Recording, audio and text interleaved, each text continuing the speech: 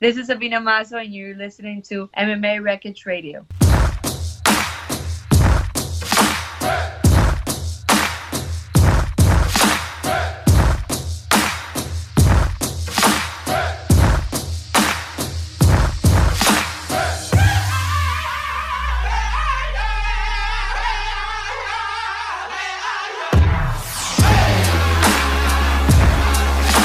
Right. And welcome to the 42nd episode of MMA Wreckage Radio. We have an action-packed show for you guys today. We have two guests fighting on this weekend's UFC on ESPN Plus 16 card, or sorry, 17. That is in Mexico City. The two guests we have are Steven Ocho Peterson and Kyle Nielsen. Steven Peterson is on the main card. Kyle Nielsen is right in the prelims. To headline the episode, we have Bellator's fast-rising bantamweight prospect, Cass Bell, stopping by to join us. As always, my main man, Wally Wall, is here with me. Wally Wall, how were the fights this weekend? Cowboy looked his age, and Raging Al looked great. Yeah, Cowboy didn't look very, very good this time. What did you think? What did you think about? I mean, honestly, let's not talk about Cowboy, okay? Cowboy looked like Cowboy should have looked, because I feel like every time Cowboy has a really big opportunity in front of him, that's usually how Cowboy looks. Cowboy's a great fighter, but when he gets up against these top tier guys, it's always the same song and dance. Justin Gaethje, though, looked phenomenal. I really want to see where Justin Gaethje is going to go next. I really feel like the only fight for him at this point is, like you and I were talking about off air, is Conor McGregor or somehow, some way, a Tony Ferguson matchup. Yeah, but you know, I want, like, as much as I'm a McGregor fan, I'm wearing a McGregor short right now, but as much as I'm a big fan of McGregor, Tony should fight for the belt, and you know, so Gaethje should fight against Conor. Gaethje should make a lot of money because he deserves it because of the way he fights. So, you know, it's a win-win, I feel. No, definitely. Also, some other big names on this card. Todd Duffy had a controversial ending to his fight. They say there was an eye poke. What did you think from that fight? So, well, after watching the fight, like, for me, Todd Duffy looked good in the beginning of the round, but then he got caught with some Jeff Hughes big shots. But, you know, there was an eye poke, and, like, I'm not a doctor. I wasn't in his place, so I can't tell you, you know, how bad was it. But I feel that, you know, Todd Duffy is a big guy, and, you know, if he didn't want to continue. Say that there was lacerations on the eye after he went to the doctors. So there was that out there. Yeah, but even let's say that he didn't have that. That doesn't mean it wasn't, like, for those, like, 20 minutes wasn't, like, maybe he couldn't finish the fight. So I feel that, you know, we can't say anything about it because we don't know how it feels. Like, sometimes with just dust in our eyes, we can't see shit for a day. So, you know. No, for sure. One thing I wanted to talk to you about this press conference that's actually going on today. Which one?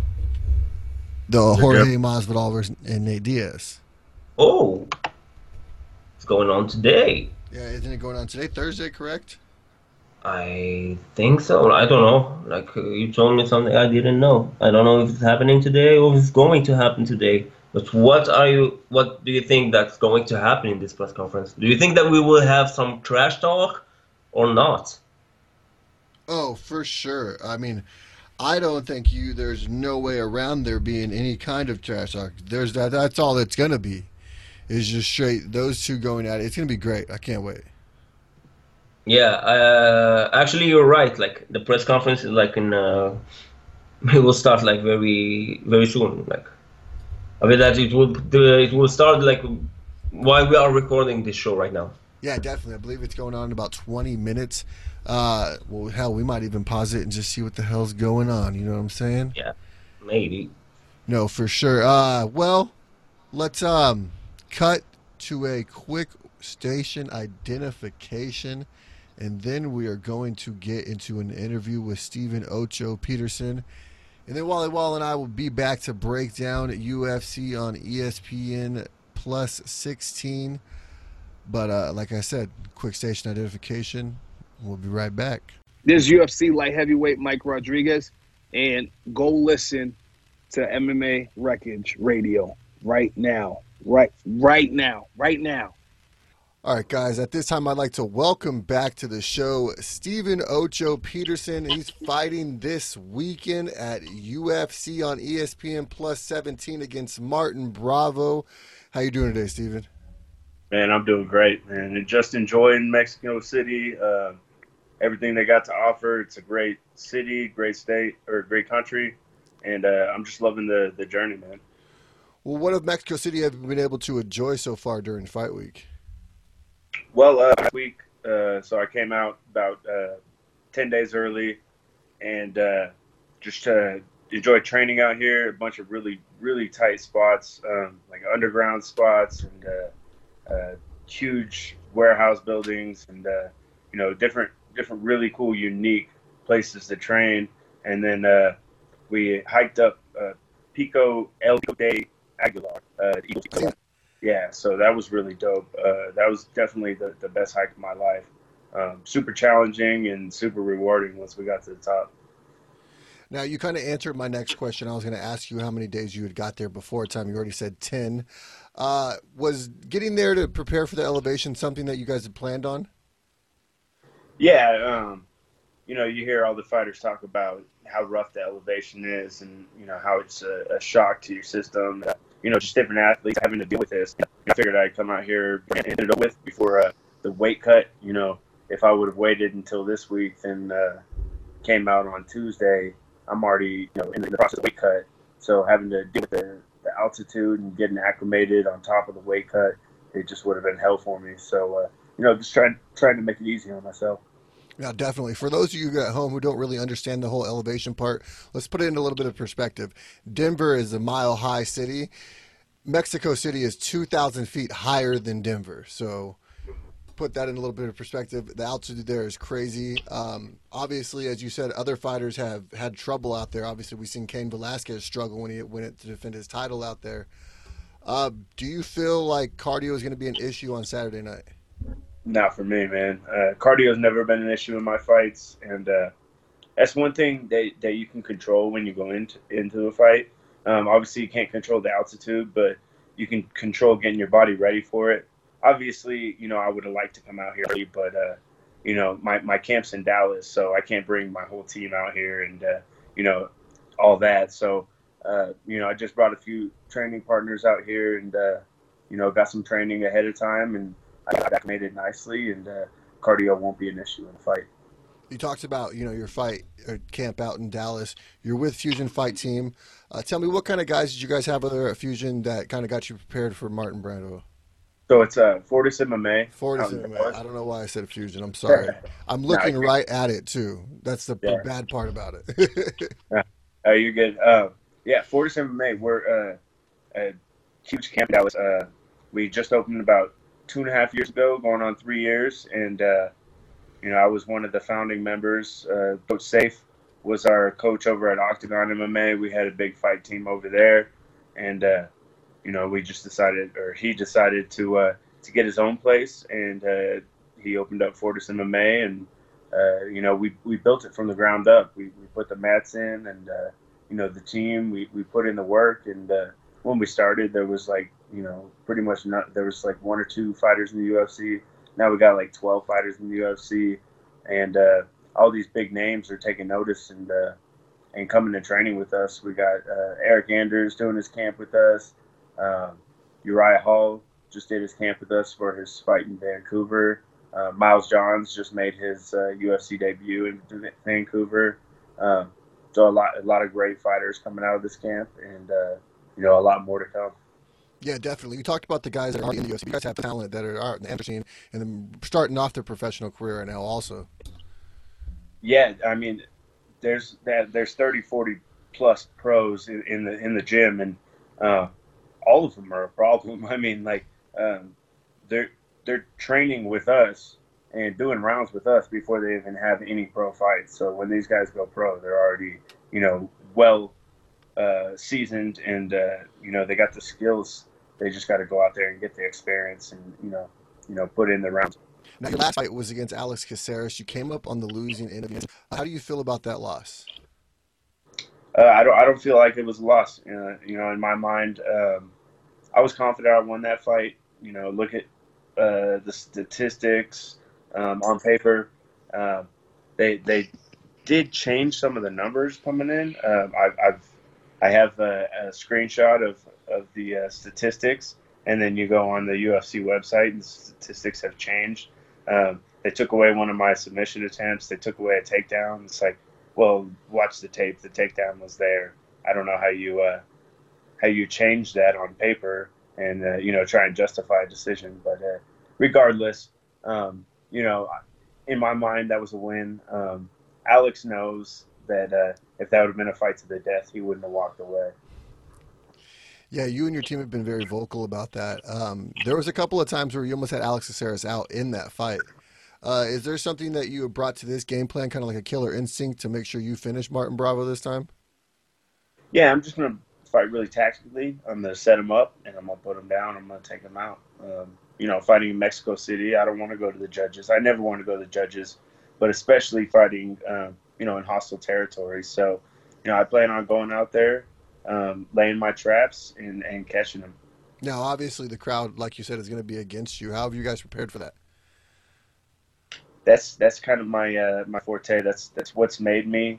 When I started fighting, I was like the kid that came up out of nowhere. Nobody who knew who I was, and they booed me walking out. And then win a couple fights, everybody flip flops like that, and now everybody's chanting your name. So I feel like I thrive when the crowd is against me, and I don't care if the crowd cheers for me or against me.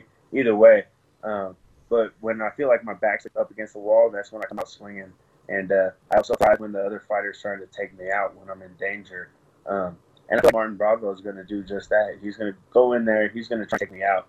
He's not going to run from me. He's not going to try to pit back and outpoint me. I feel like he's going to try and go in there and take me out. And that's when Peterson comes out, and that's when that killer instinct comes out. And I go in there and I take out my opponent. You kind of answered my next question a little bit already. What do you expect from Martin Bravo on Saturday? Yeah, I mean, he's a game fighter. He's going to bite down his mouthpiece. He's a Mexican fighter. Those guys like to, throw for the fences, and they like to bang. Part of a warrior. Yeah, exactly. And I respect that, and that's what I want when I go in the cage. I want that guy trying to take me out. That's going to bring out the best me, and that will make me rise to the occasion, and I don't let nobody take me out. And how do you see this fight playing out on Saturday night? I'm not going to make any predictions except for a finish. I'm going to. I'm not going to say when. Could be early, could be late. I'm going to lay traps in the first, and whenever he falls into them, then I'll take advantage and I'll take him out. I'm going to get a finish.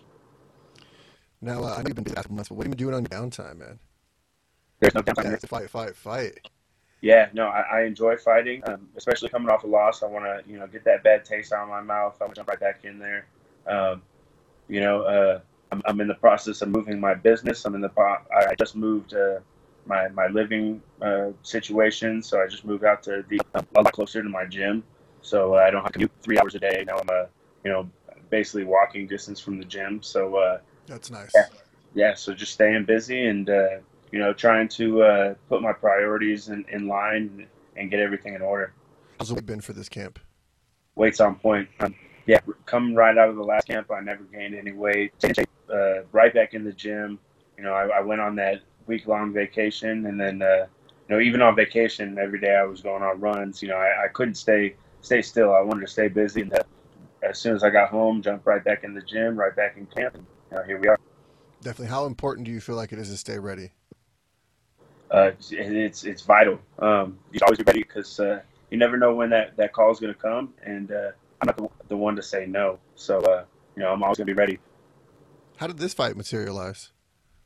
As soon as I got back from vacation, Coach called me. He said, "You want to quit?" And they said Mexico City. And I said, "Let's do it." Excellent, man. Well, I don't want to take any more of your time, but I do want to give you a quick opportunity before I let you go to give a shout out to your sponsors or training partners, anyone that's helped you out along your MMA journey.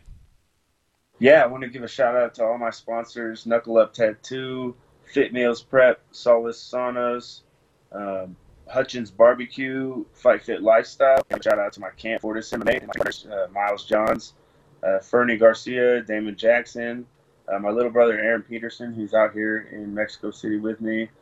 Fernie came out, and then two of my coaches, Tony Mack and David Bernalino, for coming out here to Mexico City with me. And for always having my back, give me the opportunities. And where can the fans find you on social media? You can follow me on Instagram and Twitter at 8ocho08 and Facebook.com/OchoNation. There you guys hear it. Steven Ocho Peterson is taking on Martin Bravo this week and on UFC on ESPN Plus 17. I believe it's the main card, correct?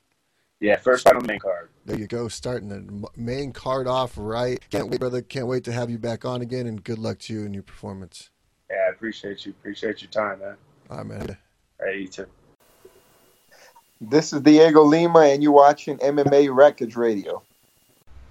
And welcome to MMA Wreckage Radio's UFC on ESPN Plus 16 recap portion. We are going to be talking about the great main event that was Justin Gaethje versus Donald Cowboy Cerrone. We're going to talk about the controversial Todd Duffy and Jeff Hughes fight. We're going to talk about the miraculous Tristan Conley coming in a couple days' notice and being the biggest underdog on the card and still scoring a great victory. But first, we're going to talk about Austin Hubbard taking a unanimous decision victory over Kyle Propoluk. What did you think of the performance between the two gentlemen?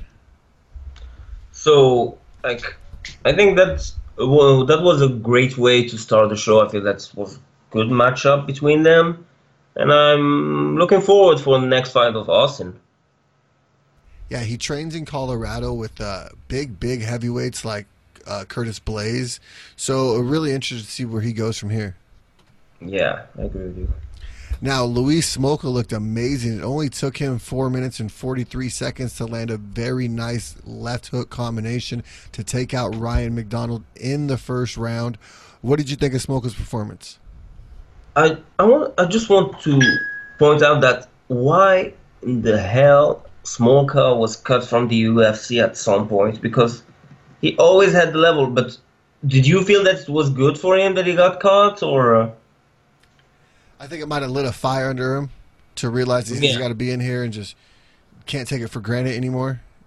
So because his UFC record before he got cut out was 4 losses on a row. But again, big names like Moreno, Ray Borg, Tim Elliott. So those are fighters that you can lose to them and don't get cut. So Matthias Nicholas too at one point was looking at like he was going to be a very, very big person in this division.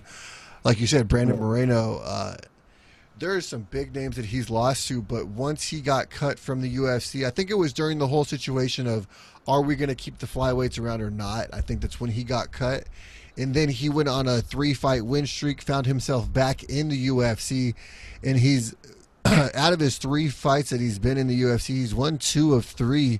His only loss is to Matt Schnell, like you mentioned earlier, and that was in a triangle choke. That was a beautiful performance by Matt Schnell. There's not really much Smolka could have done, but outside of that performance against Schnell, he's looked phenomenal since his return to the UFC. Yeah, he did, and I think that he is great fighter. I think he's that great of a fighter. He was great at flyweight. Now he's great at bantamweight. So, he's a talented fighter, and I think that we need more talented fighters like him in the UFC. Listen, there's a flyweight out in Titan FC that I don't understand why he's not in the UFC yet. Juan Puerta, you guys need to keep your eye on him. He should be in the UFC very soon, especially with this expansion of the flyweight division happening right before our eyes.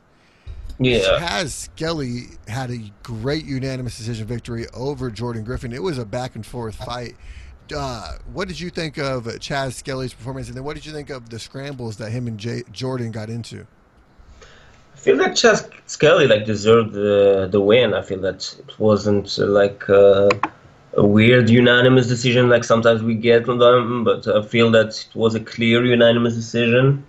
And I feel that it was a great performance by him. What did you feel about his performance? I feel like he needed that one. He lost 2 in a row right before that. This was Yeah. his first fight that he's won since 2017. So, I mean, it was definitely something that he needed just to keep going. You know what I mean? Yeah, I agree with you. Now, Hunter Azur took out a guy who I've been very high on, Brad Katana. Now, Brad Katana won the Ultimate Fighter and it looked very impressive, but Hunter Azur looked even better. He had a unanimous decision victory over Brad Katana, and I would say it was very one-sided. Yeah, he's a mean guy. Yeah. Like, I have to say that. Like, when you see him, he's a mean guy. Like, he doesn't mess around, and his MMA record right now is perfect. It's eight wins, 0 losses. So I feel that think that he can be very dangerous in this featherweight division. What do you think he could potentially see next in the featherweight division? Oh, I don't know. I don't know if it's too early to talk about, kind of a big names in this division. Because in both of his UFC viewings, I would say, well, we're going to say viewings because you can't really, your contender series, is that a UFC debut? I wouldn't call that a UFC fight, right? No. Okay, No. so his 2 UFC viewings, he's looked dominant in both of them. He looked very dominant against Chris Ochan. He's looked dominant against Brad Katana. And, I mean, Brad Katana was a guy who we were all looking at could very easily one day take on somebody who was at the top of that 45-pound division once Max Holloway steps away. Yeah, but that he's a decision guy. So a lot of his wins are decision. So those guys, that they climb the ladder slower than guys that won by KOs and submissions. So I don't think that he will climb the ladder very quick. And maybe it's good for him because he's still young. He's still 27 years old. No, definitely. One fight that I had circled for sure was Miles Johns versus Cole Smith. It was a split decision victory for Miles Johns. What did you see? How did you see that fight playing? Like, did you think that it was a unanimous decision? Did you think it was a split decision? Did you give it to Johns? Did you give it to Cole? I talked to some people who gave it to Cole Smith. Yeah, like I see their point of view, but I feel that Jones for me won. Like, for me, split or unanimous doesn't make a really big difference because at the end of the day, there's a winner, there's a loser. So for me, it was Mike Jones. He won by decision. Was it a split? Was it a unanimous? Like, who cares? At the end of the day, it's a decision win. What do you think? Definitely. I think let's just stop letting that shit go to the decisions. Yeah. Now, moving forward throughout the card, Augustus Sakai took out Marcin Tybura with a beautiful knockout 49 seconds into the first round. It was a very impressive knockout. I mean, I feel like every single time we've seen Tybura go in there, he's getting finished kind of emphatically. Yeah, and what a great performance by Sakai. Like, we have to say that he looked good. He looked very good, and he got to finish like very early in the fight. So yeah, so those heavyweights, dude. I always say that they get finishes like very very quick. Like, we have a lot of knockouts in before even the first minutes. No, definitely. I mean, but I really think that he put a lot of the heavyweights on notice, and Sakai is here to stay, man. Yeah, but what about Marcin Tybura? Because before that one, like, he only lost to Fabricio Verdum and Derrick Lewis. Big names. I don't in the think UFC. I'm that you talking can about cut Tybura. I mean, what his body of work that he's put together so far, like you said, he's only lost to big names. Outside of that, he's looked very good against other guys. Yeah, maybe he got some big fights like too early. Do you feel that? I just feel like the heavyweight division at one point was very shallow, so there wasn't really a whole lot of other opponents out there for him. It was either fight the guys we know you're going to beat the hell out of, or you fight the guys we're going to have a challenge. And they decided to go for the challenge. Yeah.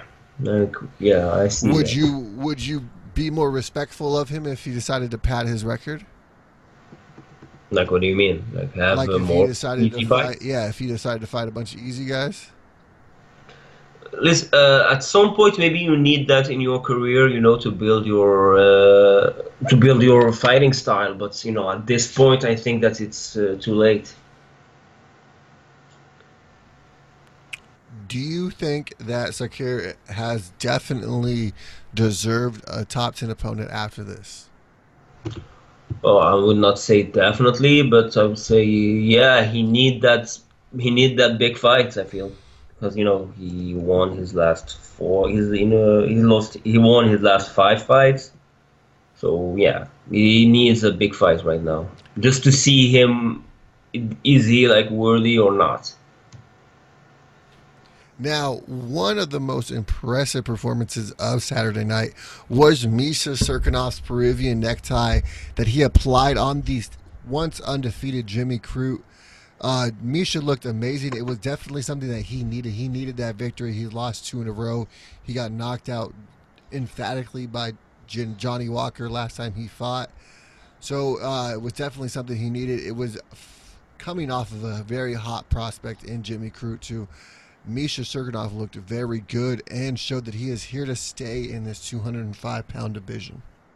Yeah, definitely. There's definitely a place in the ranking for Misha in the light heavyweight division. But, let's see the list of names that he lost to. He lost to Volkan Ozdemir, Glover Teixeira, and Johnny Walker. Those three are, two of them fought against DC, and the other one, I think that he's going to fight against John Jones very soon. So, Yeah, definitely. I mean, Johnny Walker could be very well the next light heavyweight champion, easily. Yeah, I mean, easily. If you look at his body of work, what he's done to everybody, look at just his frame.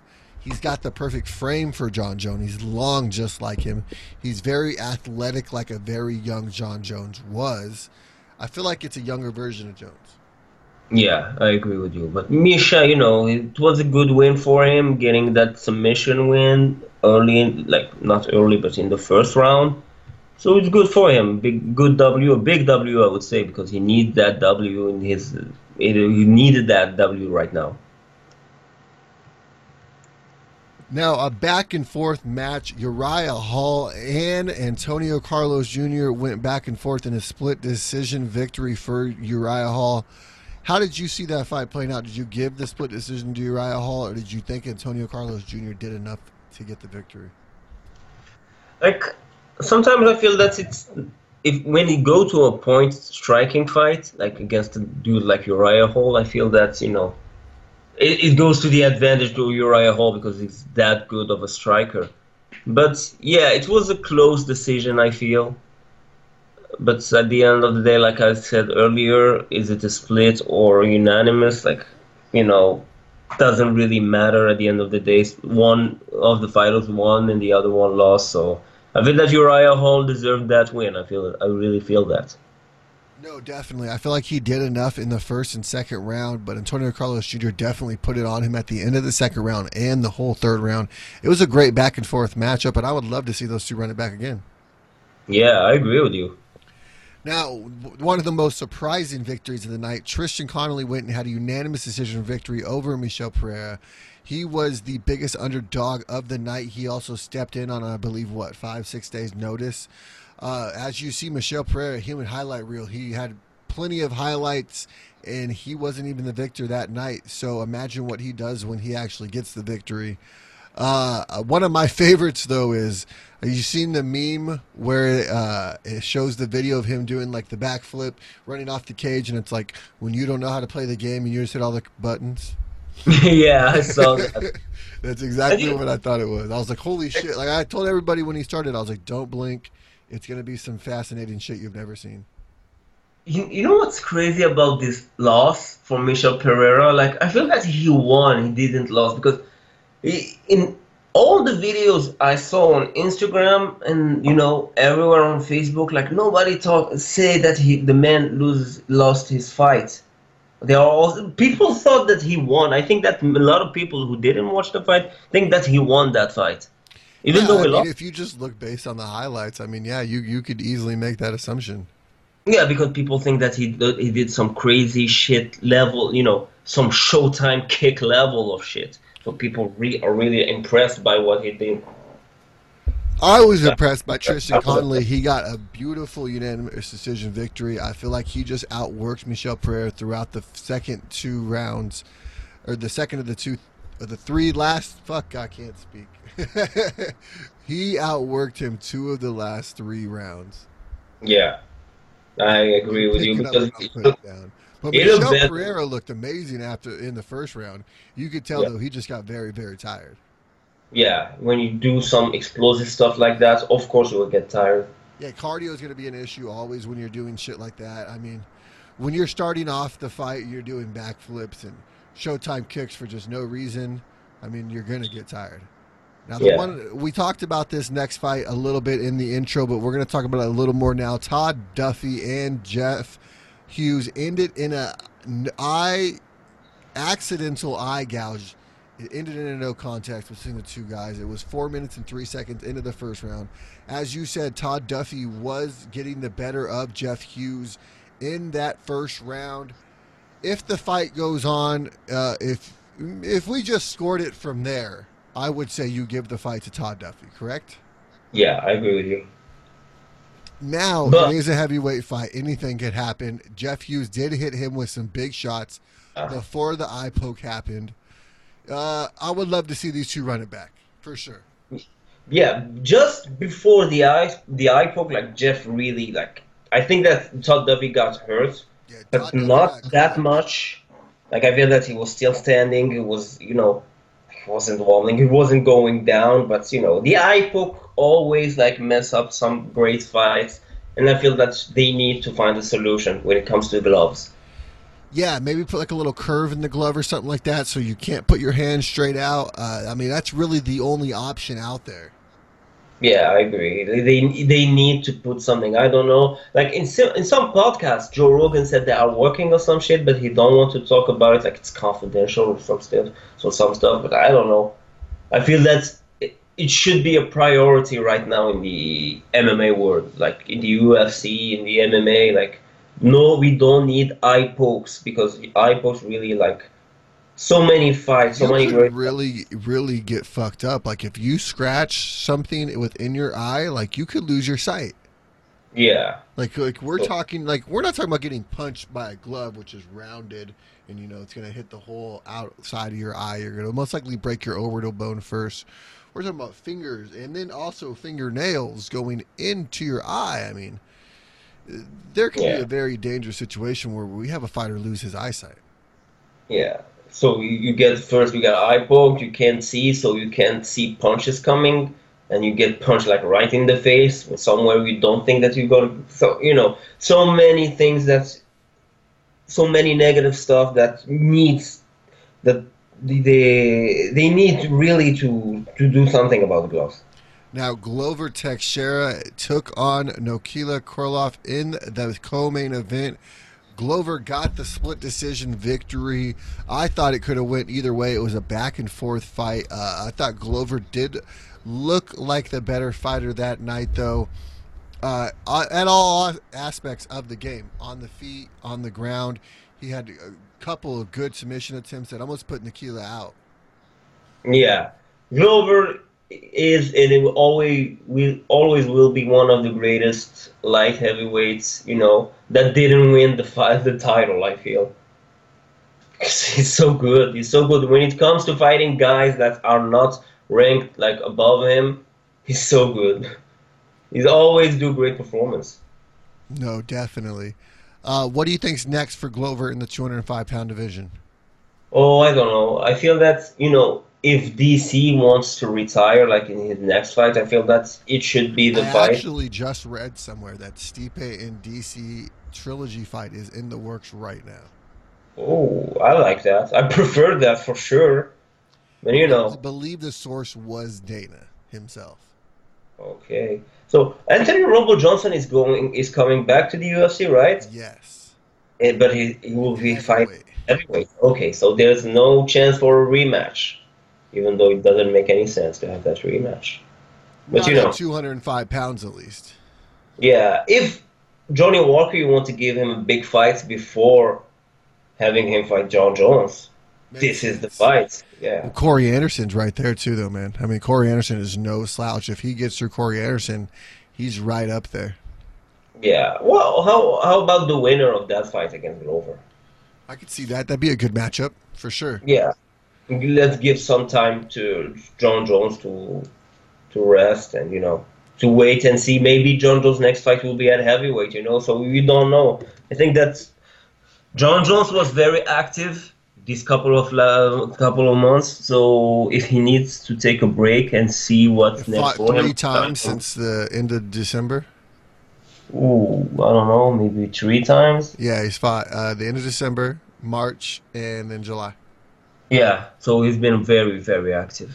Definitely. In the main event, Justin Gaethje showed us all why his nickname is the Highlight, with some beautiful hooks and then some very nicely timed uppercuts as Donald Cowboy Cerrone was keeling over on the ground. Justin Gaethje put the final touches on him 4 minutes and 18 seconds into the first round. It really showed us why he is the human highlight reel. Yeah, and I feel that Justin can do it all. Like, he can finish fights early. His wrestling is good. He can go to war with you. Like, he can do it all. So Justin really deserves a big fight, and there's only like 3 names that he should fight. Like, it's either Khabib or Tony or Conor. For me, there's no other guy that deserves to fight against Justin right now. Okay, I'm going to give you one name that's out of left field, but I think it's a phenomenal fight. Who? Paul Felder. Oh, yeah. About Paul Felder. Yeah, I agree with you that this is a great fight against Paul Felder. I don't think that Paul Felder quite deserves the opportunity. I think that maybe he's one fight, maybe take on a Dustin Poirier, something along those lines. But I really think Justin Gaethje versus Paul Felder would be a great matchup. Yeah, it's definitely a possibility, because that what if the fight Tony Khabib don't happen right now, and Conor's not ready, got injured again? Because remember that Conor was, like Ariel Helwani said it, Conor was supposed to fight Gaethje, yeah, before he broke his hand. So they should just bring that fight back, and there's something to sell, because Gaethje talked shit about Conor when he said that he wants to fight Khabib in Moscow. Like, he tweeted something that that was one of the greatest tweets ever put it against the Conor, I feel. So yeah, I think that's the fight to make. This is the fight to make. No, definitely. I think Justin Gaethje deserves a step up in competition. What about Donald Cowboy Cerrone? I still think there's some fight left in old Cowboy. I don't think it's time for him to hang up those gloves yet. Where do you see him next in this division? I do not want to see him fighting up a young gun. I do not want to see it. Yeah. What about the fight against Paul Felder? That would be cool. I wouldn't mind that. Yeah, I think that, right now, at this stage of his career, I think Cowboy is looking for fights like that, fights that, against strikers. Let me give you another name. They could do it either at 70 or 55. Anthony Pettis. Yeah, we can have that. That would be a great fight. Totally. The fact that those two have never fought each other is kind of amazing. Yeah, I think Cowboy will fight everybody before, But who knows? Maybe Dana wants to give Cowboy the fight against Conor. Maybe. You may never know. See. Yeah, a lot of hype between Red Panty Night started with Cowboy and Conor. Yeah, and when Cowboy fights against someone that he hates, like, it's always bring the best from Cowboy. It always does. Look what he did to our good friend Alexander Hernandez. Yeah, or Mike Perry. Yeah, totally. Yeah, so this is maybe the fight to make. Both of them are legends, I feel, Justin Gaethje and Cowboy. So I wish all the best for them for the future, because they gave us everything, like, in the cage. Definitely, man. And like I'm telling you, I think Gaethje's one big win away from a Khabib Nurmagomedov showdown. Yeah, he is. And he said that he thinks that he have the tools to beat Khabib, because he have that wrestling, he have that, that cardio.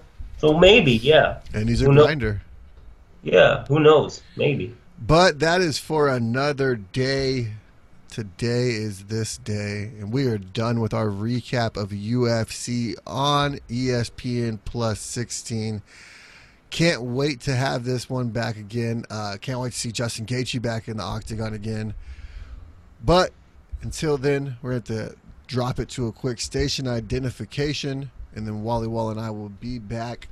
Also, up next on MMA Wreckage Radio, we have an interview with UFC's Kyle Nelson. He's fighting this week against Marco Polo Reyes in Mexico City, so can't wait for that one. Stay tuned. You're listening to MMA Wreckage Radio. This is Shaheen Santana, and you're listening to MMA Wreckage Radio. All right, guys, joining me at this time is the UFC's Kyle the Monster Nelson. How you doing, Kyle? I'm doing great, thanks. Now, Kyle is taking on Marco Polo Reyes this weekend on UFC on ESPN Plus 17 in Mexico City.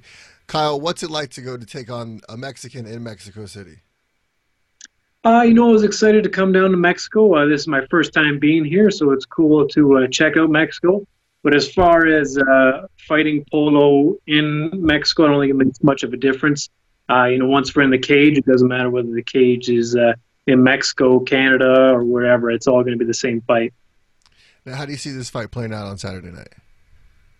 I think he's going to come forward aggressive. He likes to throw a lot of punches and be aggressive and stuff. And I think he's going to run into some power that he hasn't felt before. What do you think skill sets he brings to the octagon? I think his best skill set would probably be his boxing, and then his aggressiveness and his relentlessness.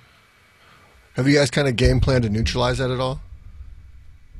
Yeah, I think we've got the perfect game plan. I think it's going to work out really well for us, and I think it's going to. I think Polo's going to kind of run right into it. Now, how do you see this fight playing out between you guys on Saturday night? Yes, I think he's going to come forward like he always does, and I think once I hit him, whether it's going to be in the first round or the third round, I think he's going to run into a shot that's going to put him away. Now, you guys are both on a 2-fight losing streak. Is this say you guys are going to go in there and kind of leave it all out there? Yeah, I think it's kind of a do or die for both of us right now. You never know with the UFC. Maybe if we put on a fight of the night performance, even though I beat them, they may still keep him around. But you have to assume after 2 losses, it's your last shot. Well, for you, I don't really think we could say that. The Diego Ferreira fight was on short notice, correct? Yeah. So I took that fight on like 3 days' notice, I think it was. Yeah, so I mean, taking it on 3 days' notice, you can't really take that against you. You lost in the second round. You looked very good in the first round of that fight. Yeah, and Diego's done well since that fight, and I think that's a fight that I could have won. If maybe I had a couple more days to prepare. Now, with these 2 losses in the books, Artie, what have you learned from these? I think it's as far as skills and technique and stuff, I think everything is great. I think I match up well with anyone in the UFC. So I think it's more about the mentality and stuff and the game planning, and I think that's going to play a big factor in the fight. Your last fight, that was your first loss at 145, correct? Yeah. So I have 3 losses now, but the first 2 were at 155, and obviously my second loss was to Diego Ferreira on short notice. Now, are you more of a 145er? Is that going to be your home here in the UFC and going forward? Yeah, for sure. I make 145 pretty easy. Unless as I get older, it gets more difficult. But right now, it's super easy to make 145, so I plan on staying here.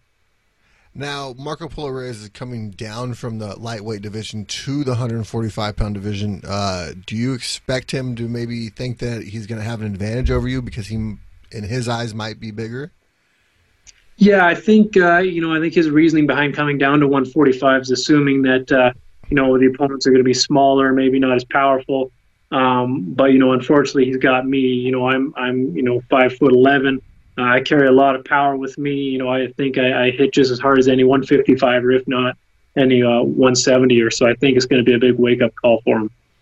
No, definitely. How do you see him coming in aggressive on Saturday night?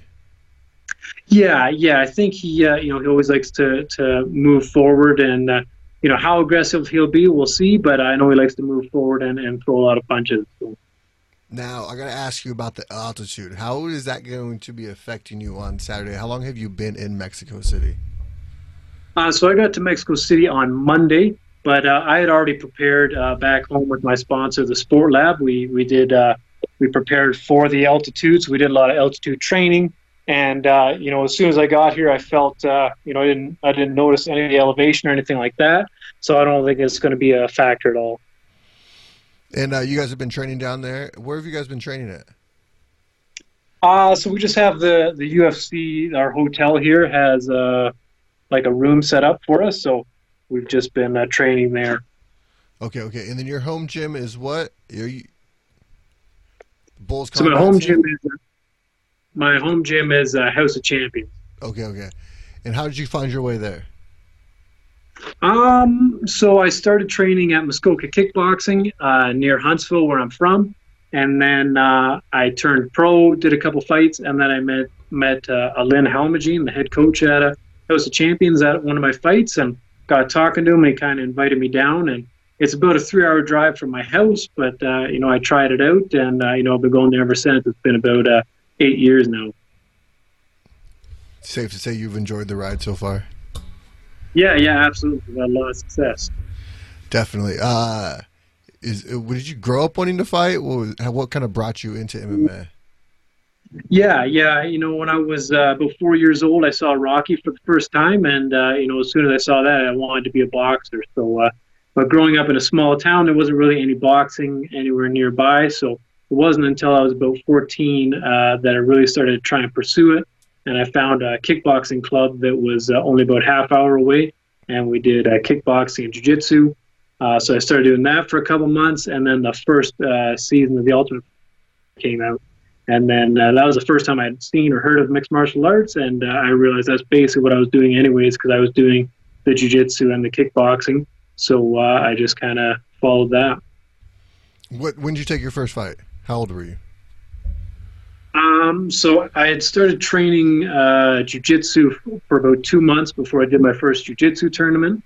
Then I did, that and some little smokers and stuff for a couple of years. And when I was 18, I did my first amateur kickboxing fight. Did a bunch of those for a year. And then I did my first amateur MMA fight when I was 19. And then I turned pro when I was 20. Yeah, you didn't have a very long amateur career, only 3 fights. Was that the plan going in there? Just go ahead and get a couple of fights in, turn pro? So amateur fights, I went 9-1 in amateur. So, I mean, some of them were in the States, some were out west in Canada, some were in Quebec. So, I don't know, some of them got recorded and some of them didn't, I guess. No, Dev, tell me about those fights. You said you're how many? 9-1? Yeah, so I mean, it was cool. I got to travel a lot. We fought basically once a month, and traveling down to the States. We used like the 4-ounce gloves, and it was basically pro MMA, just no elbows. Then I fought in Quebec, where we used bigger, like 8-ounce gloves and shin pads and stuff. I fought for a title over in Quebec and went to the decision. And, I thought I did fairly well. It sounded like the crowd thought I did well, but they ended up giving the title to the hometown guy. So that's how I got that one loss. But otherwise, I finished most of my amateur fights with submissions or knockouts. Now, you have a notable victory over a gentleman who I just actually had on the show recently and who had a big knockout a couple of UFCs ago, Khama Worthy. Is that something that you would like to run back in the UFC? Yeah, we'll see. I mean, he came in at 155, I believe, Yes. in his UFC debut. So we'll see if he comes back down to 145. But yeah, I mean, I've got a win over him already, and if the UFC wants to see that, then I'll fight him again. Definitely. Tell me, Kyle, what do you like outside of the octagon? What do you like to do? I mean, just spend as much time with my family right now. I've been, training so much and traveling. Before I got in the UFC, especially since I've been in the UFC, training, a couple hours away from home, I rarely get to see my family. So when I get the time, I try and spend as much time with them. Oh man, I completely understand that. I work on the road also, so like I'm gone every single week. I get 3 days with my family, but those 3 days we try to do as much as we can in those 3 days. Yeah, exactly. So before I let you go, I want to give you an opportunity to give a quick shout out to your sponsors, teammates, anyone that's really helped you along your MMA journey. Yeah, awesome. So obviously check me out on social media. Facebook's Kyle the Monster Nelson. Instagram is the Monster 705 _ UFC. On Twitter, it's the _ Monster. And then I have to thank my coach, Alain Halmagine, Adrian Woolley, my cornerman, Chester Colson, for coming out, everyone at House of Champions, back home, Muskoka Kickboxing, my original coach, Bill Quinn. Then my sponsors, we have Moose Delaney's, The Sport Lab, Sheath Underwear, Muskoka Reynolds, Cooler Management Bags, Urban Beard, Copperhead Distillery, Highlander Brew Co., and Sire Biosciences. Excellent, man. Well, good luck this weekend. Like I said, Marco Polo Reyes. Where's the fight on the card? Do you know? I believe we're the second last prelim. Okay, perfect. So at the end of the prelims. All right, guys, there you have it this Saturday night on ESPN Plus. It is UFC on ESPN Plus 17. Kyle, good luck this weekend. We can't wait to see what's going on with you in your future. Awesome. Thanks a lot. All right, man. Have a good one. Hey, this is John Fitch, and you're watching MMA Wreckage Radio. All right, guys, back at it again one more time, but here we are, UFC on ESPN Plus 17. Time to preview this weekend's card, headlined by Jeremy Stephens going into Mexico City, taking on the crowd favorite Yair Rodriguez. I cannot wait for that matchup. Yair Rodriguez is one of those 145ers that you just want to watch and you can't get enough of his fights, and you want to wait until the very bell is done because you never know what happens. He'll hit you with a shot that you've never even seen before. Jeremy Stephens, well, he's a guy that some of us just really don't know who the fuck he is. What? Who the fuck is that guy? He's a guy that has the knockout power of a heavyweight, although he's a featherweight. Who the fuck is that guy? That was one of the greatest burn in the UFC history, I think. You know what I mean? Like, and he's forever gonna be like known for that shit, unfortunately for Jeremy Stephens. Even though he's had some phenomenal knockouts. He broke the face of our good friend fucking God damn, I can't think right now. Joe Emmett. Yeah, it's Josh Emmett. I don't know why his name completely mistaken me right now. But sometimes when you hurt, you forget. It's shit happens. You never know. But you know, Jeremy had one of the greatest comebacks when it comes to a burn. The picture he posted with McGregor's mother. Oh, true. That was some shit too, but you know, yeah, but it wasn't like the McGregor one. The McGregor one was perfect. No, definitely.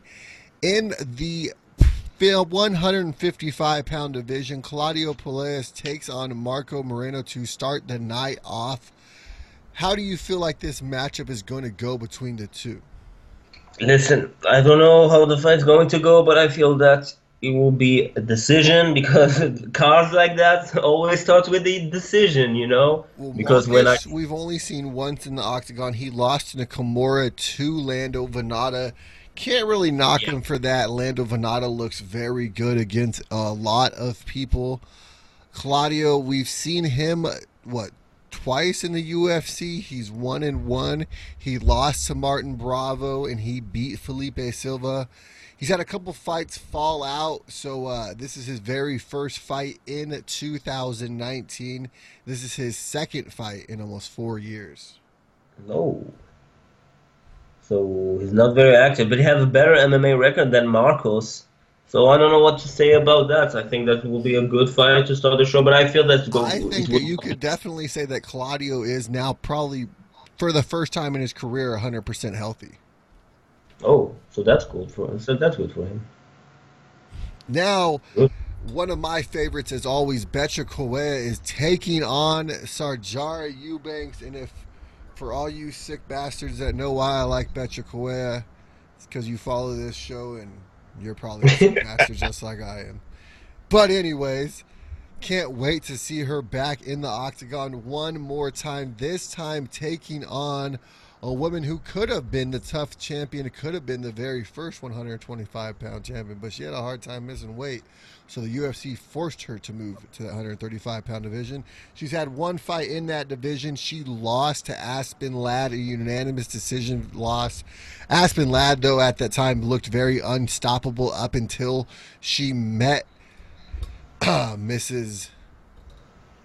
I don't know. I forgot the name. Germaine de Randamie. Yeah, Germaine de Randamie. I'm not good with names today. It's off the fucking top of my head. I don't know. But do you think that you said that Beth, you're excited that she is going to fight one more time, but do you think that it's going to be one last time? Shh, okay, let's not talk about that, all right? All right. Let's not talk about that, okay? It's been a little bit of a bumpy road for Betcha Correa. She's lost 4 of her last 5, but she beat Jessica Ai.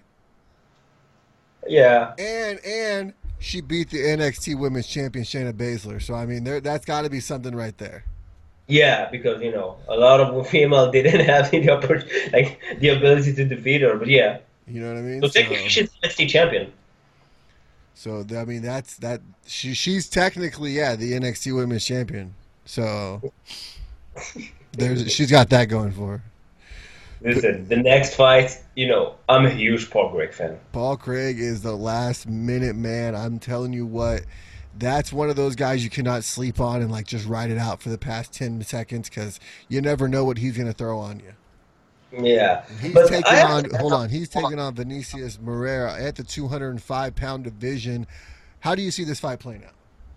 Listen, I will root with Paul Craig. I feel that Paul Craig have all the ability to have all the tools to win this fight by submission. I feel, but I have to ask you something. How does it feel to hear someone that's his first language is English, but you can't really understand what the fuck is he saying all the time? How does it feel? I enjoy watching him fight, so I just completely don't even think about what he sounds like. Yeah. I've had the opportunity to see him live fight once, and it was a back-and-forth fight with Tyson Pedro at UFC 209. It was a great performance for both of them, and I just can't continue to watch him fight. Yeah, but he's a great fighter. He always have great fights, I feel. He doesn't have boring fights, and this is a good add-up to this amazing card, I feel, because this card I feel really underrated. This next fight right here is one that I have circled for sure, because it could easily be fight of the night. Tyson Nam is taking on Sergio Pettis, and we all know what Sergio Pettis brings to the table. His brother and him obviously are out of Rufus Sports there in Milwaukee, but Tyson Nam, this is his very first fight in the UFC. So, I mean, let's just get the octagon jitters out right away, and we're going to be taking... Is he a Muay Thai guy? Say it again? Is he a Muay Thai fighter? He is. He comes out of Hawaii. He fights out of Oregon. He's Hawaii's #1 ranked pro flyweight. Oh, that's cool.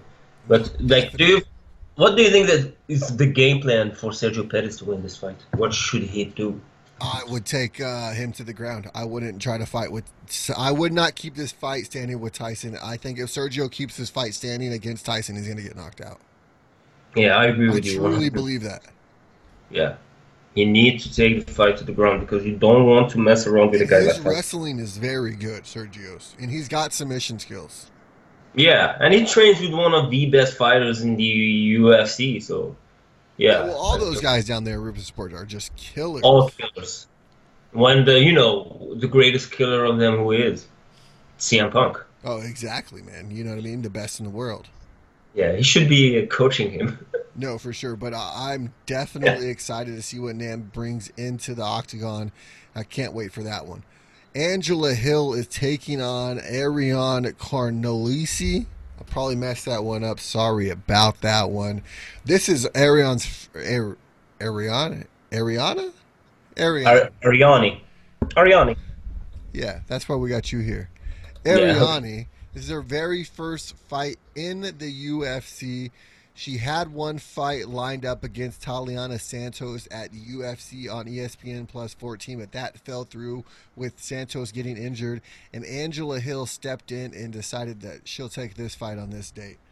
Angela Hill has been back and forth in her UFC. It seems like every time she gets a big name opponent, I'm just going to go down the list real quick. Ronda Marcos, Courtney Casey, Nina Ansaroff, and Jessica Andrade. She always ends up on the losing end of that fight. I don't know what we really are going to get next from her. I feel like she's kind of almost ran her course in the UFC. Oh, Angela, you know what? I agree with you.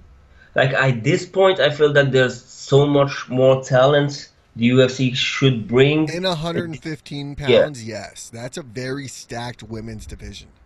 Yeah, and I'm not talking shit about, how Angela Hill is good, but, her MMA record is not doing her any favor, and I feel that she had so many losses in the UFC. I feel like, you remember how we talked about earlier in the show how Luis Smolka went off and he had 3 or 4 fights outside of the UFC, and it really propelled his confidence. Yeah. I feel like Angela Hill isn't done with the UFC, but I feel like she just needs to go away for a second, get that maybe not upper echelon type of opponent, but just get that confidence back, get a win streak going on, and then come back and see what she can do in this women's strawweight division. Yeah, I agree with you. I feel that it could be really good for her career at this point. Now, the man we just had on the show earlier, Kyle Nelson, is taking on Marco Polo Reyes at 145-pound division. As we talked to Kyle earlier, we know he is on a 2-fight losing streak. His very first fight was on short notice. Marco Polo Reyes, though, is also on a 2-fight losing streak. Marco Polo Reyes is an Ultimate Fighter Latin America Season 2 component. He lost in the second round of that tournament. After the tournament, he compiled 3 wins, but since then has lost 3 of 4. So we shall see what this one brings. I really feel like we are going to see the evolution of Kyle Nelson, and we're going to see that he does belong in the UFC, and that Marco Polo Reyes bit off a little too much that he could chew when he decided to drop down to the 145-pound division. Is Kyle Nelson fighting on enemy territory? Yeah, well, Marco Polo Reyes is from Mexico. Kyle Nelson is a Canadian. So Mexico City, I mean, obviously, Kyle talked about him being there. He's been there for 2 weeks. So that altitude and the elevation aren't going to play that much of a factor. He feels like he's already been acclimated to it. So we shall see how this fight turns out. Yeah, I think that will be a great fight. Is it like in the prelims or? It is the second to last fight of the prelims. Okay. So this next fight, Jose Quinones taking on Carlos Hayachin. I messed that one up. Yeah, it's really tough to say his name. Carlos Hayachin. I don't know. Sorry, Carlos. Yeah. That is the main event. Main event for the ESPN Plus portion. This whole card is on ESPN Plus. This is the main event of that portion of the card. Like I said, Jose Quinones, I mean, dude's a beast. He's been scheduled to fight, I believe, Sean O'Malley a couple times.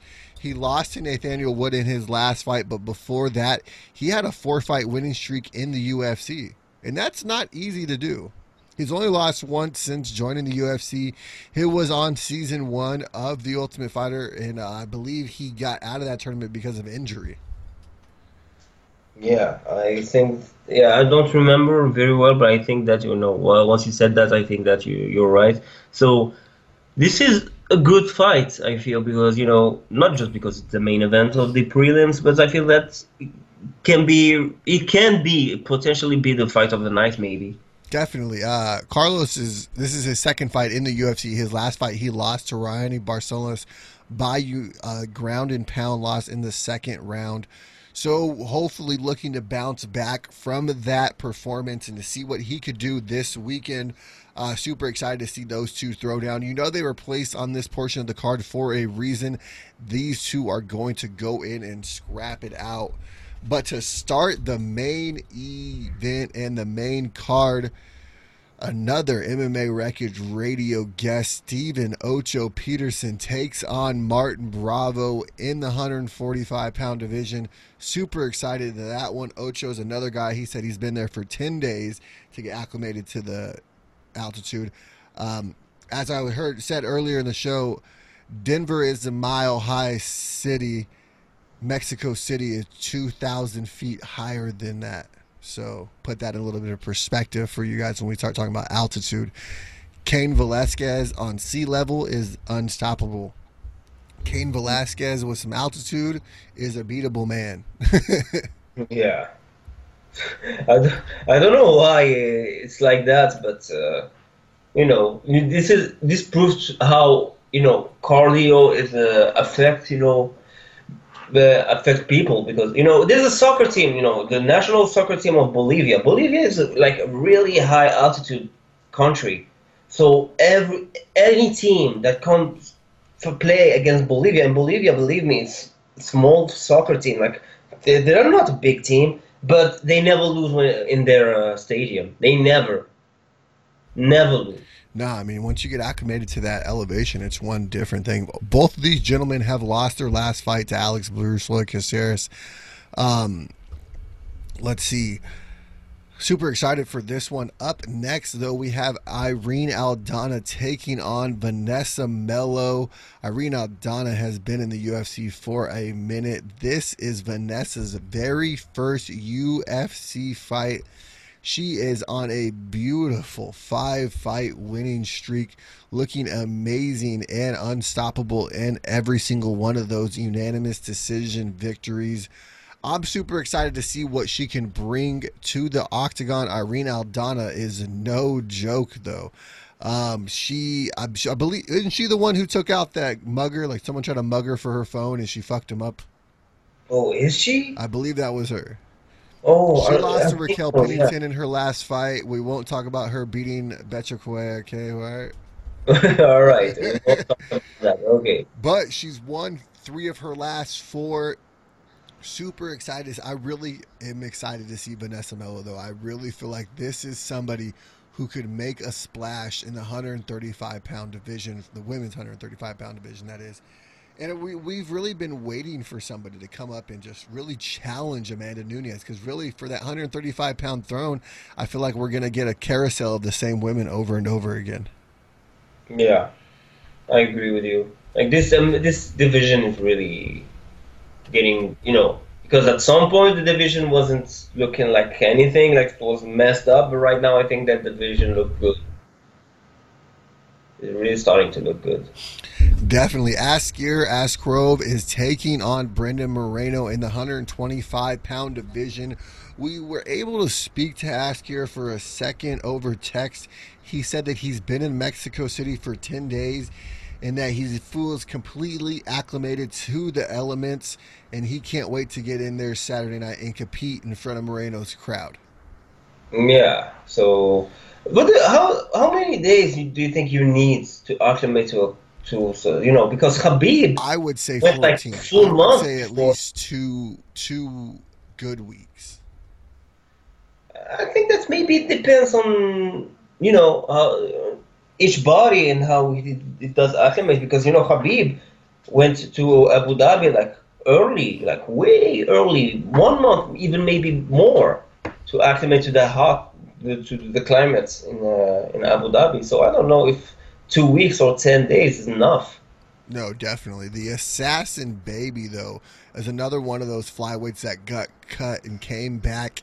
He lost to Alexander Pantoja in the UFC, cut him as they were trying to figure out what they were going to do with the UFC flyweight division. As they decided to bring it back, they brought back Brandon Moreno, and here he is. 2 fights from the main event. I mean, obviously they think highly of this kid, but Askir Askarov is a beast, completely undefeated, 10-0 Russian who is going in there to maul people. Yeah, those undefeated Russians are very dangerous when they come to the UFC. Just ask Khabib. Expect him to go in there and look for a submission and look to finish this fight. Yeah, this is a good fight, a great fight, I would say. No, definitely. Now, in the co-main event, Carla Esparza is taking on Alexa Grasso. Super excited for this one, man. I got Carla Esparza in this one, though. I feel like the Cookie Monster is here to stay. I feel like the 115-pound division, it would not be the same without her. Listen, Randall, like, I don't agree with you at all. I think that this is the night for Alexa Grasso fighting in his hometown. Like, I feel that Grasso looked amazing against Carolina in her last fight, and I feel that she reached a whole new level, and I feel that she will win this fight like easily by decision or maybe get a finish. Do you put anything into MMA math at all? Because if you ask me, I feel like Carla Esparza looked a lot better against Tatiana Suarez than Alexa Grasso did. Yeah, she did, but Alexa Grasso is very young. Don't forget that. And this is a pure striker against a pure grappler, I would say. But Carla is not like this wrestler that gets takedowns by single leg or double leg, you know. She gets to the clinch, and then, you know, it will be tough for her to take Alexa Grasso down, I feel. So you have Grasso winning this fight. How is she going to win the fight?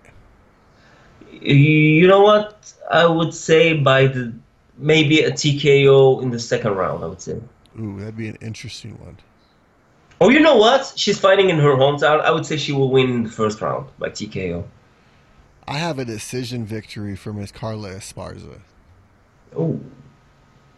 So, in the main event of UFC on ESPN Plus 17, which is also UFC Fight Night 159 for you guys keeping home, is Yair Rodriguez versus Jeremy Stephens. Super excited about that one. I cannot wait to see Yair get back in the octagon. Every time we see him in there, it's a highlight reel.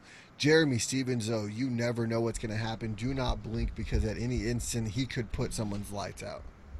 Yeah, I feel that this fight is between a technical striker and one who doesn't care at all and will just throw bombs at you. Jeremy Stephens very dangerous. I feel that Yair didn't fought since his last fight against the Korean Zombie. It's been a while, right? Yes. Yeah, so, and Yair had a lot of drama with the UFC. He got caught, then he came back. Like, we had a lot of shit going on with Yair Rodriguez in the UFC, right? Yeah, and Jeremy Stephens hasn't fought last since UFC 235. Yeah. Zabit. Oh, yeah. No, his last fight was Zabit? Yes. Okay, I thought that his last fight was Aldo. I don't know. No, that was before that. Yeah, that was before that. I forgot that was 5 months before that. That was almost a year ago. That was over a year ago. Yeah. Don't know why I remember that, but yeah, I think that Yair have a slight advantage because he's fighting in his hometown, and I feel that maybe, you know, but sometimes you get pressure fighting in front of your family and stuff. But I don't know. This time I feel that it would be good for him. Do we have an official prediction for this fight? I would go with Yair. How is he going to finish this fight? I don't know if he will finish it, but I feel that he will win. Maybe I would say by decision in the 5th round. I have it not going past 3 rounds. I could see it get ended. I honestly can see them finish each other in the second. I feel like the first is going to be a lot of a filling out process. We might even get like 3 or 4 or 5 punches. But the second round, they're going to go at each other.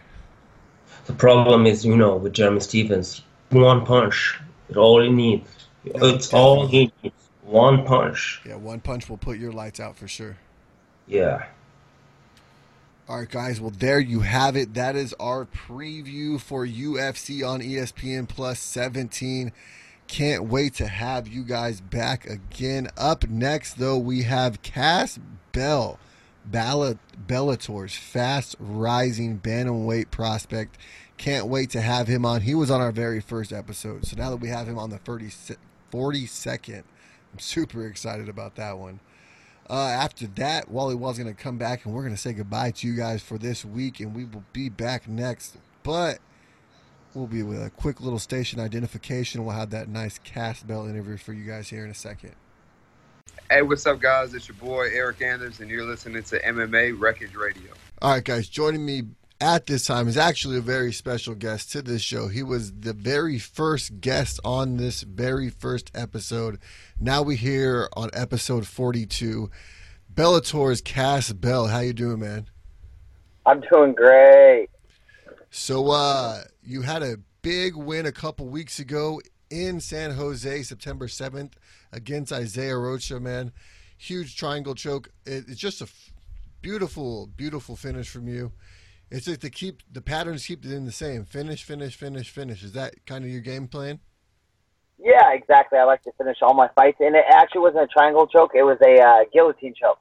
Oh. Or what I call is a Cassatine choke, just because I'm my number one choke. I'm good at it.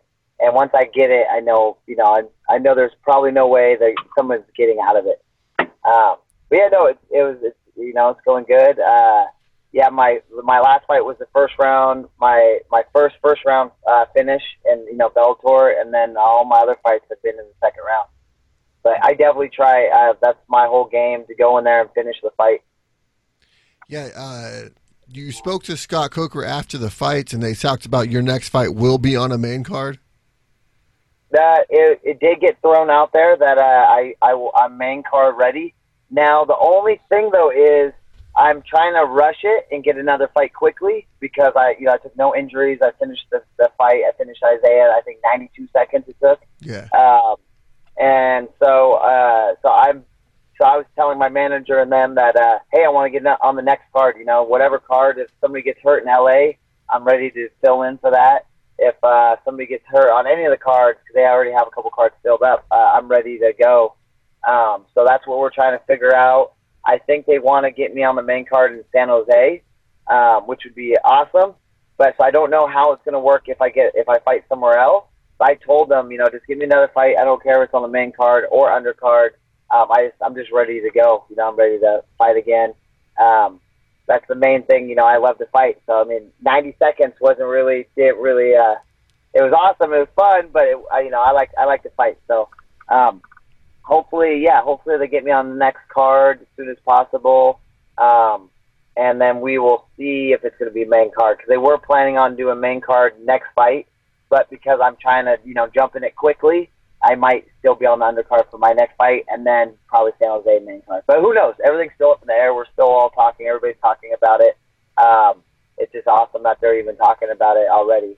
I was actually kind of surprised, because I'm 4-0, but still, there's a lot of guys that have records, different kind of records and stuff, and they've been fighting forever. So I'm just surprised I was there.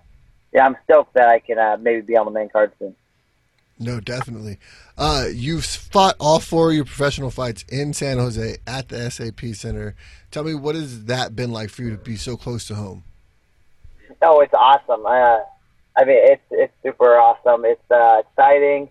It makes it, we drive. It's still like a 6-hour, 7-hour drive, but for us in Humboldt County, it's nothing. It's a regular drive for us. And just being there, I'm so comfortable there now. I know how it's going to be, how the whole event is, how big it's going to be. Like it just makes it so much easier, less to stress about. And I know just how, I know how it all runs. It all runs smooth and stuff. So it makes it so much easier, fighting in San Jose. And I get to bring all my, all the people that can make it. They all travel down, which is awesome. So I'm stoked. Now, you're a coach. You're a wrestling coach, right? Yep. Now, tell us a little bit about that. So I run a all year round wrestling program. I was actually the first one to actually do it here in Humboldt County. We just didn't have it. My kids are young, they're wrestling, and we have we wrestle locally, but it's only 3 months out of the year that we're wrestling, for the little guys. And then high school, the high school kids are a little lucky. They get to wrestle the freestyle season, which is 3 months out of the year, and then they get to wrestle their high school season. So they get 5 months of wrestling, 5 months of wrestling season or something. But with the little guys, there's nothing. And then we'd go travel, and we'd get our butts kicked. So then my coach and I, John Thompson, we decided, hey, let's make a wrestling team, and let's do it all year round. Let's travel and give these kids opportunities as like the kids down south. Because the kids down south, they have, they get trained all year round. So it's a whole different type of competition. So, so I decided, we decided to, open up the gym and have a wrestling team on there and do the coaching for that. And then also I have 3 months out of the year too. I run the Arcata Bad Boys / Bad Girl freestyle team, and that's just a local there's a local thing. So it's all volunteer. I did it 3 months out of the year. We just get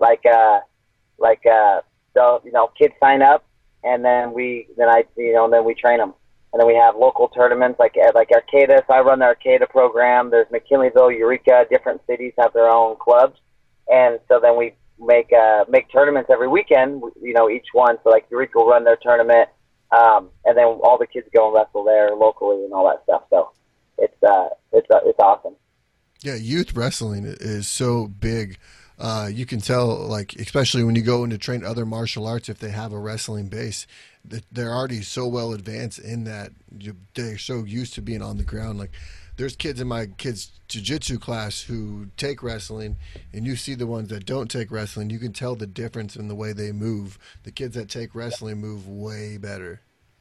Exactly. Like, I'm a big believer with wrestling. Like, I think everybody should do it.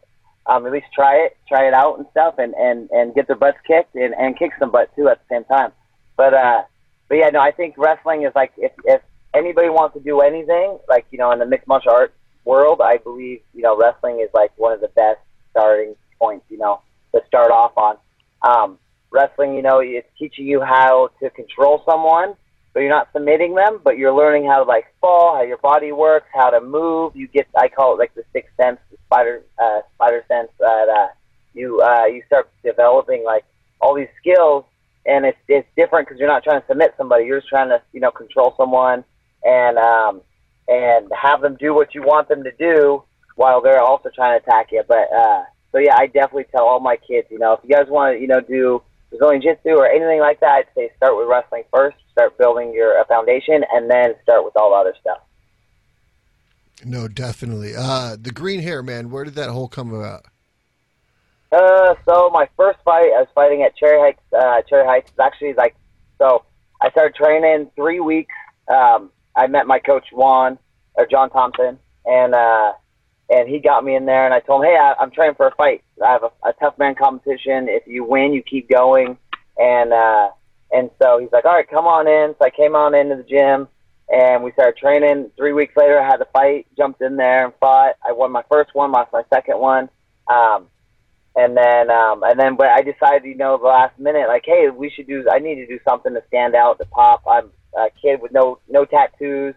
I have, nothing. I need something just to really, catch everybody's eye. And then also it's my kid's favorite color too. So my kids love the green. I actually like the green. And then also Humboldt County, we're the land of the trees, redwood everywhere.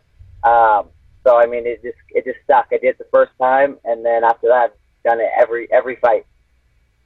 No, definitely. And you're slowly becoming a really big name in Bellator, especially in the 135-pound division. Do you see yourself continue to climb up that division and maybe eventually get a title shot soon? Yes, that's my goal. That's definitely that's on my bucket list, be a world champion. But yeah, that's the plan, keep fighting whoever they want me to fight and taking them out. And then hopefully when that time comes, they give me that, the title shot. How many fights do you realistically think you are away from that title shot? I have no idea.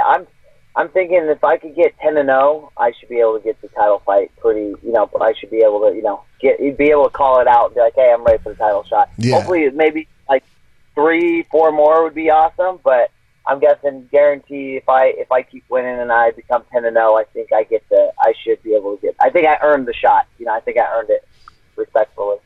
No, definitely. So, I mean, it's safe to say by 2021 we could easily be seeing you as Bellator's world champion. That would be awesome. Heck yeah. I like the sound of that too. No, definitely. You said that you are ready for anything, anytime, anywhere. Are there any names in particular you would like to fight next if you do get an opportunity to wait till San Jose? I mean, shoot. I mean, I'm down to fight whoever it is. I haven't really been this like for this fight, you know, I was focused on Rocha.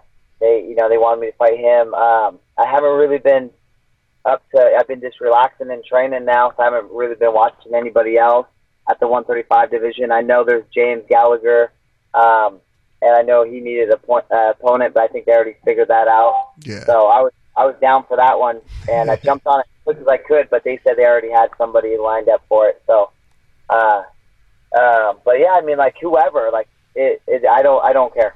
I don't matter. Whatever is just going to get me to the top, I'm down to test my skills and see where I land. Well, I'll be covering the LA event. So if it happens to be LA, that would be awesome. If we can make that happen, yeah. Someone call Scott Coker real quick and make it happen. Yep, that'd be awesome. Yeah, I told him if anybody gets hurt, you know, that I'll jump in. You know, 35s or even 45s. I'm not a 45er. I'm more of a 35er, but you know, I feel confident at 45 also. But I feel really confident at 35. No, it's safe to say bantamweight is your division to stay. You're going to be going forward in that division. Yep. But I'm down to fight, you know, at 45 too if I have to. I did a catch weight when I fought Peter at 140, and you know, but again, you know, 45 I cut no weight really at all. I cut like 5 pounds, and then the 35 is when I actually have to cut a little bit of weight. Do you have like a diet that you stay on? Any kind of like nutrition plan? Yeah, so I don't stay on. I don't stay on a diet. I mean, I burn so many calories a day, anyways. Yeah. I got the fast metabolism burning, and so I mean, right now I can eat whatever. Right now I'm just eating, you know, everything and anything. But when it starts getting close to I eat super healthy. So I live in Humboldt County. Everything's organic. Everything's grass fed. I mean, it's already super healthy anyways. Where we live, we get, you know, I walk 2 minutes down the road from my house, and I could be at the Co-op or Wildberries. And that's like all organic food store. And so, I mean, I already eat healthy anyways, but when it starts, you know, getting close to fight time, I'm really buckling down.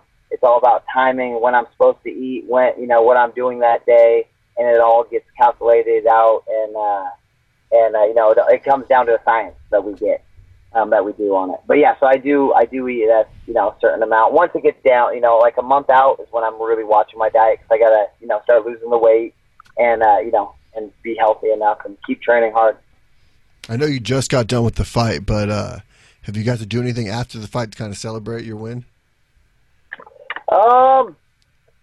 Yes, actually, I guess, yeah. We went to the lake last weekend, so that was nice. Fun. Went wakeboarding. I had a brand new board that I got this in the beginning of the summer, and I only got to use it a couple times, because then I got the, you know, call that I was going to be fighting again in San Jose. So those 2 months of training, I couldn't do nothing, couldn't go out to the lake. So that was kind of a bummer, but now we're going back. So we went to the lake. That was fun. You know, got a wakeboard, got my kids on the tube. They all had a blast. And then we might be going this weekend, too. We're just trying to decide. It's my girl's birthday 2 days ago. So we, you know, went out to dinner, had a couple drinks, and then that's all we were able to do. So this weekend we're deciding if we're going back to the lake or if we're going to, you know, party it up a little bit. Well, for sure. Well, happy birthday, Miss Bell. So, you said you don't care, anytime, anywhere.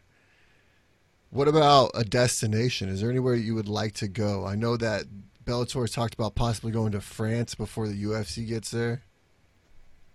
Yeah, no, that'd be awesome. I mean, anything overseas would be amazing. I've been on an airplane one time, and I was to Vegas when I had a fight for the King of the Cage Amateur World title. And so, I mean, I'd love to go wherever. You know, Hawaii would be awesome. I bet they're doing a Hawaii card here pretty soon.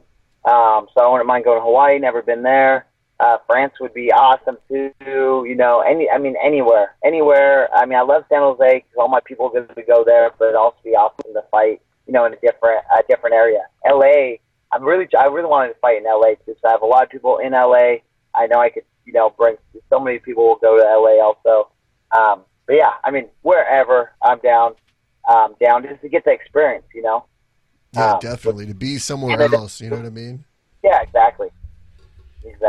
So wherever they want to put me, I'm down. I guess, I mean, at this point, it would be, well, in your Bellator career, the unknown. You really haven't fought anywhere outside of San Jose at this point. Yep. Since my professional, you know, debut, it was Bellator. So it was only spot at.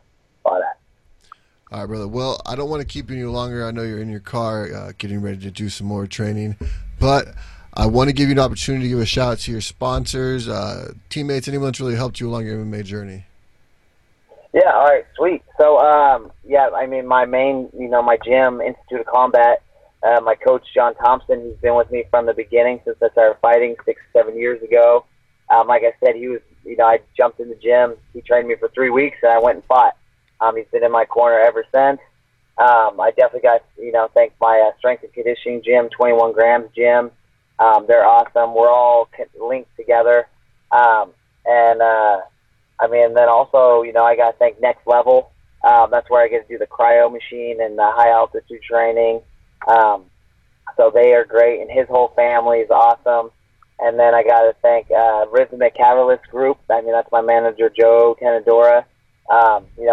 He's setting up all my fights, getting all the fights up and going, getting me in San Jose. He's doing all the hard work, so that's awesome. Definitely a big thanks to him. I got to give a shout out to my lady, Chelsea. It's her birthday yesterday or 2 days ago. I'll say happy birthday to her anyways. But if it wasn't for her, I've been with her for 14 years, almost 15 years now. So, I mean, she's been with me from the very, very beginning, pretty much almost half my life. So, I mean, I got to give her a big shout out. And then obviously my kids, my whole wrestling team, the Institute, the IOC wrestling team, and then also my Arcata Bad Boys / Bad Girls. They keep me working hard. I love, like, they're all down to work hard. They all want to train hard. And so, it keeps me working and pushing. Got to definitely thank Cherry Heights Casino. We're doing fights there too. So if you guys want to tune in October 12th, we're going to actually have our first set of fights there, which is awesome because it was like where I first fought. That was my first time fighting there. I fought there like a handful of times, and now I get my coach and I get a run and promote and bring back fights now. So the guys have opportunities. It's all going to be amateurs. Do you have any guys already lined up to fight? Yeah, yep. We have a whole bunch of guys all lined up to fight. What are some of the matchups? So we have, so on my team, I don't remember all the other guys' names, but on my team I have Gabriel Smith. He's fighting. Israel Smith, his brother, is also fighting. I have Journey Walker, who's also fighting. He's actually Journey Walker is actually 170. He's looking for a fighter right now. His fighter just backed out. And then we have Val, who it's going to be her first fight, but she's a beast. And then we have Austin, who's also fighting. I think he's fighting at 205. I have my buddy Josh Coleman, who's also fighting at 205. He's there. He's coming back. He has a lot of knockouts. He made it on ESPN a long time ago, and he decided to come back and try to get back on the fight train. And so he'll be fighting there. I can't remember who else is going. And then we have a lot of other guys from Crescent City, some other local guys I can't remember off the top of my head right now. So they're all fighting, and that's going to be October 12th at Cherry Heights Casino. Where can people get tickets at? They can hit me up. They can hit me straight off Facebook. They can also go to cherryheightscasino.com and buy tickets straight from them. But I recommend you can come straight to me, buy them straight off me, and then I set you guys up with whatever tickets you guys want. I also have to give a big shout out to Visual Concepts. They do all my banner work. They do all my shirts. They've done so much. They help me with so much stuff. Awesome shirts too. Yeah, every time we do something new. So every shirt, it's a new shirt that we do. So it's awesome. And Noah, who actually runs the company, he's awesome. I mean, him and his team. They're I mean, you've probably seen the shirts. They're awesome. See a green everywhere. Everybody loves them. I love them. So definitely a big shout out to them. And then Proper Wellness. They're one of my newest sponsors, but Proper Wellness. I mean, they've been awesome. They hook me up with all the CBD products that I need for recovery and stuff, and then also Redwood Coast hemp water, which is a CBD water thing that they're doing. It's hashtag Humboldt known, and they've been awesome. They've been with me since the beginning, so definitely a shout out to them. And really, I mean, it's just thanks to everybody. Humboldt County, everybody that's been supporting me. you guys and just everybody. You know, everybody. I'm here because of all you guys, so I'm definitely grateful. No, definitely. Where can the fans find you on social media, man? So you can find me, you know, Facebook, just type in Cass Bell, C-A-S-S, and then Bell, B-E-L-L. And then on Instagram, it's Cass Bell MMA, so C-A-S-S-B-E-L-L, and then MMA. And then Twitter's the same thing, Cass Bell MMA. And I think that's all my social stuff that I'm on right now. I'm not really on Twitter, but once it started blowing up, I'm like, well, I better figure out this Twitter stuff. So now I'm back on it. No, definitely. There you guys have it. Thank you so much for joining us, Cass. We can't wait to continue watching your journey, man, and see you grow within Bellator. Can't wait to see that Bellator bantamweight strap around your waist in the coming years, man. We will have you on very, very soon when they hit your next fight announced, and we'll keep this ball going. Awesome. Thank you, man. Thank you for having me, too. No, of course, brother. Have a good day. What's up, guys? Hubert Burns right here, and you're listening to MMA Wreckage Radio. All right, guys, that is the end of episode 42. I'd like to thank all three of our guests, Steven Peterson, Kyle Nelson, and Cass Bell. Obviously, the two guys who were fighting this weekend in Mexico City, we appreciate you guys doing it from another country. Wally Wall, as always, my man from the other side of the world, I appreciate you coming by and helping me out every single week as we continue to progress this show. Some amazing and exciting news. MMA Wreckage Radio will be covering Bellator 228 next week. Super excited for the Featherweight Grand Prix. Can't wait to see the second half of the first round. Juan Archuleta is taking on Pitbull, and arguably that is the number one contender versus the champion in that division. So it's unlike any other 16-man tournament where number one is fighting number 16. No. They put the best matchups possible out there, and then we'll see what the second round looks like from here. Wally Wall, how you been, man? How's everything back home in France?